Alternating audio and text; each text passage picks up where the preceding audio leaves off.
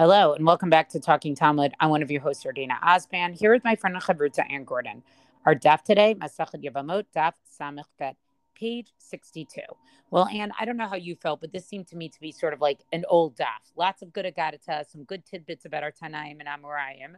I just want to say I enjoyed this daf after some of the previous dafim that we've been doing. I'm going to focus on Amud Aleph here, and there's two interesting discussions about the mitzvah of Pru Revu under particular circumstances. And both of these involve Rabbi Yochanan. The first one has to do with a convert. Itmar, haylo banim behito oved kochavim v'nitgayer. Let's say you have a man who had children, and he was a non-Jew, and then he eventually converts. And the question is, do those children count towards towards his mitzvah of Pru Revu as a Jew? Rabbi Yochanan Amar Kiyem Priya Uravia. Rabbi Yochanan says he fulfills his mitzvah, that even though those children born prior to his conversion, they're still considered his children. For Reish Lakish Amar Lo Kiyem Priya Uravia. Reish Lakish says he has not fulfilled it. And then the Gemara goes on to explain this a little more. Rabbi Yochanan Amar Kiyem Priya Uravia Taha Habele. Because Rabbi Yochanan says he has children, like his children are his children, and he had those children, right? The Reish Lakish Amar Lo Kiyem Priya Uravia Ger Shenitzgayer B'Katan Shelo Nad Dami. And Reish Lakish says no, it's like he didn't have children, because once you convert, it is essentially like you are born again. And remember, we saw this previously in Yevamot, right, where we talked about how a convert in a way is like, if one of his relatives, like what's his relationship to his previous relatives, right? And in terms of, we talked about erva and things like that. And so again, we have this concept here, this notion that, they're basically cut off from any part of their previous life. And Rabbi Yochanan, he wants to say, no, the children are still the children. I don't know if this is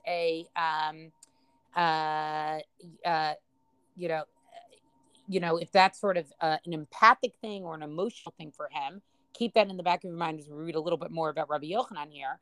And for Reish Lakish, she's just saying, no, a convert is a convert. I think what's also interesting here is just to keep in mind for a second that Reish Lakish, is somebody who sort of became religious later on. He didn't convert, but he became religious later on. So I think that also is interesting that sort of informs him of that. And then the Gemara goes on to explain this a little bit more, both of these particular positions and the psukim with which they.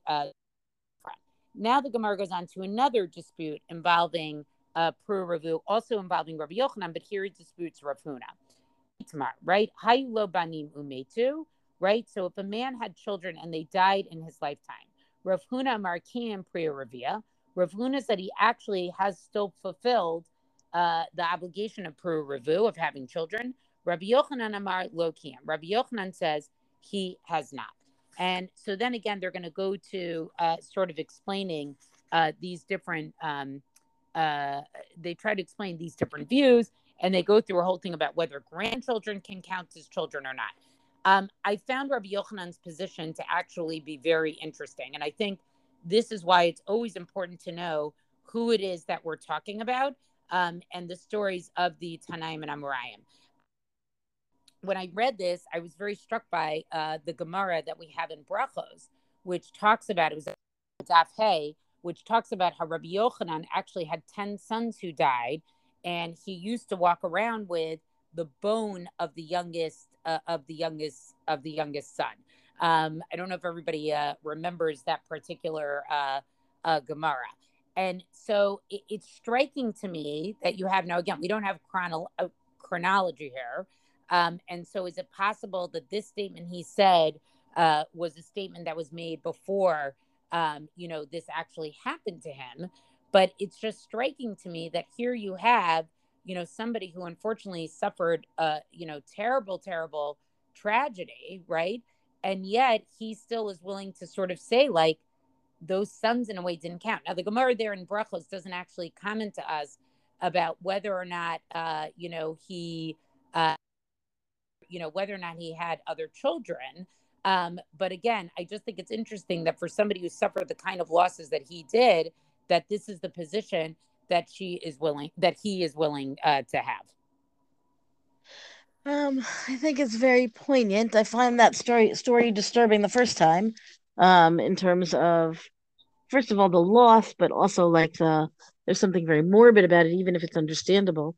Um, yeah, like, it's a moving Gemara. I think all of this daf in general, and we do not have time to go through all of it. Has a number of different sections, I would say, or topics that are each one of them kind of, thoughtful and a little disturbing, but not in the way that we've been seeing these past few dapim, in the regular way of like that's very sad or that kind of thing. So I'm gonna pick another one, where, okay, the Gemara here talks about marriage and talks about a man who marries a woman, in their younger years, and then if he marries another woman in his old age, and if he has had children in his youth, and then what does he have to worry about having children in his own age and fine in his old age rather, and fine. Meaning that's the context of this passage that I want to read, which, as you pointed out in our preparation, is a very nice nistar, which you'll see in just a moment. Rabbi Akiva Omer, Lamad Torah bialduto, Yilmod Torah biziknuto. Now, Rabbi Akiva is kind of working off of this discussion of a man who marries twice in his life, in his younger years and in his older years, and he says, we should understand, and that is all coming off of a biblical verse, right? Talking about, for younger and older. Rabbi Akiva says, don't understand it to be about marriage, understand it to be about learning Torah. That if you learn Torah in your youth, then you will learn Torah in your old age. Ayulo talmidim bialduto, yulo talmidim biziknuto. If he has students in his youth, then he'll have other students, or he will also have students in his old age. Shne'amar, and here's the verse: Baboker zara et zarecha v'gomer. Right, in the morning you will sow your seed. So that can be taken literally to mean marriage, right? Or it can be taken figuratively in the sense of teaching Torah to students. Now, we should point out here that this is already going to be poignant, because Rabbi Akiva himself only began learning Torah. This is a very famous story, right? That he only began learning Torah at the age of 40, which nowadays is considered fairly young, but back in the day, not so young. And he also, I think everybody would agree that he was not a Torah scholar in his youth, right? As far as that goes, he had students in his younger years as somebody who was learning in Torah, meaning not younger years under 40, but at whatever point when he was first studying, let's say, he attained students. But then, we're going to discuss that they died, and he had to then acquire new students in his old age. Here's where the text says it. Amru, 12,000 zugim talmidim hayulo l'Rebbe Akiva. 12,000 pairs of students, meaning 24,000 students, were Rebbe Akiva's students. Hayulo l'Rebbe Akiva migvat ad Antipatris, meaning the land. This is how far his reach as a teacher stretched from Gvat to Antipatris. Antipatris is in Yehuda, meaning the areas. Antipatris is in the no, I'm sorry. Antipatris is in the Galil, and Gvat. I'm not sure where Gvat is. Maybe it's discussed. Maybe it's near Beersheba. The point being, the whole country, right? Meaning the breadth of the land incorporates his students. And then v'kulan metu b'perek echad, and then they all died in one brief period of time, which we understand to be a kind of plague or something like that came upon them, which has more resonance perhaps nowadays than we wanted to. But the rationale that is provided, and there's a behind the scenes rationale that is presented, because they did not treat each other rather with respect. And so, on the one hand, this is a terrible, terrible situation. Even if you want to say that 24,000 is an exaggeration, it can't be that much of an exaggeration, right? Meaning, in terms of like the terrible situation, the tragedy of this was certainly great numbers of people. And then Vaya ha'olam shamim. And the Gemara attests to this tragedy. The world was desolate. Now it's desolate. The Gemara seems to be saying of Torah, right? Vahaya ha'olam shamim. The world was desolate. Ad sheba Rabbi Akiva etzel rabotenu shebedarom ushna'a lahem.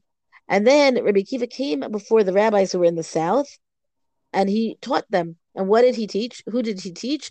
Rabbi Meir, Rabbi Yehuda, Rabbi Yossi, Rabbi Shimon, Rabbi Elazar ben Shamua. Meaning these five students became the great students of Rabbi Akiva who carry on his traditions in learning. Hamidu Torah otasha'a. And these same people upheld the Torah going forward. Meaning Rabbi Akiva's earlier students did not survive, and yet these five were able to convey Torah to the generations, and their names that we know from the Gemara. So meaning Rabbi Akiva himself kind of, I don't know, it's presented as being single-handed restoration of the Torah, that on the one hand his students kind of diminished the crown of the Torah in the world, and then he was able to return it, so to speak. And the Gemara goes on to explain about the deaths of the Rabbi Akiva students. Tana, kulam metu mi Pesach vad Atzeret. They all died from Pesach until Atzeret, Atzeret being Shavuot. So that's the Nes Nista, right? This daf falls out during this time of year. Amar Rav Chama bar Abba v'item Rabbi Chia bar Avin kulam metu mita ra'ah. The Gemara says that they died a bad death. Maihi, and what was that bad death? Amar Rav Nachman Askara. Rav Nachman says that it was Askara, which is translated to mean diphtheria, which is indeed a bad death, meaning it's a terrible, terrible tragedy that they died. No matter how much you want to count the students from before and the students from afterwards, and the fact that this many generations later we have their Torah teaching, at the same time, the tragedy that befell the students of Rabbi Akiva, the students of the younger Rabbi Akiva, is a very sad moment of Tannaitic history. Yeah, I mean, I look, this is one of these interesting passages. There obviously was some type of plague. The Gemara ascribes meaning to the plague. In other words, that plague was actually punishment, right, for how they treated each other. And, they sort of had this lack of respect for each other. I think it's also interesting, so it's interesting that we sort of memorialize this particular plague or tragedy, because I'm sure there have been other ones as well. I think we also just have to put into perspective sort of the importance of Rabbi Akiva losing these particular students, right? Remember that Rabbi Akiva is sort of a bridging Tana from the destruction of the second Beit HaMikdash. He is a full supporter of Bar Kokhba. So, there's also a question here. Here, they don't ascribe those losing of those students to anything that has to do with Bar Kokhba or the Romans. Instead, it sort of seems to be natural disease, which is also, an interesting piece, even though, I would have been more likely to think that maybe it would have been due to his involvement with that rebellion.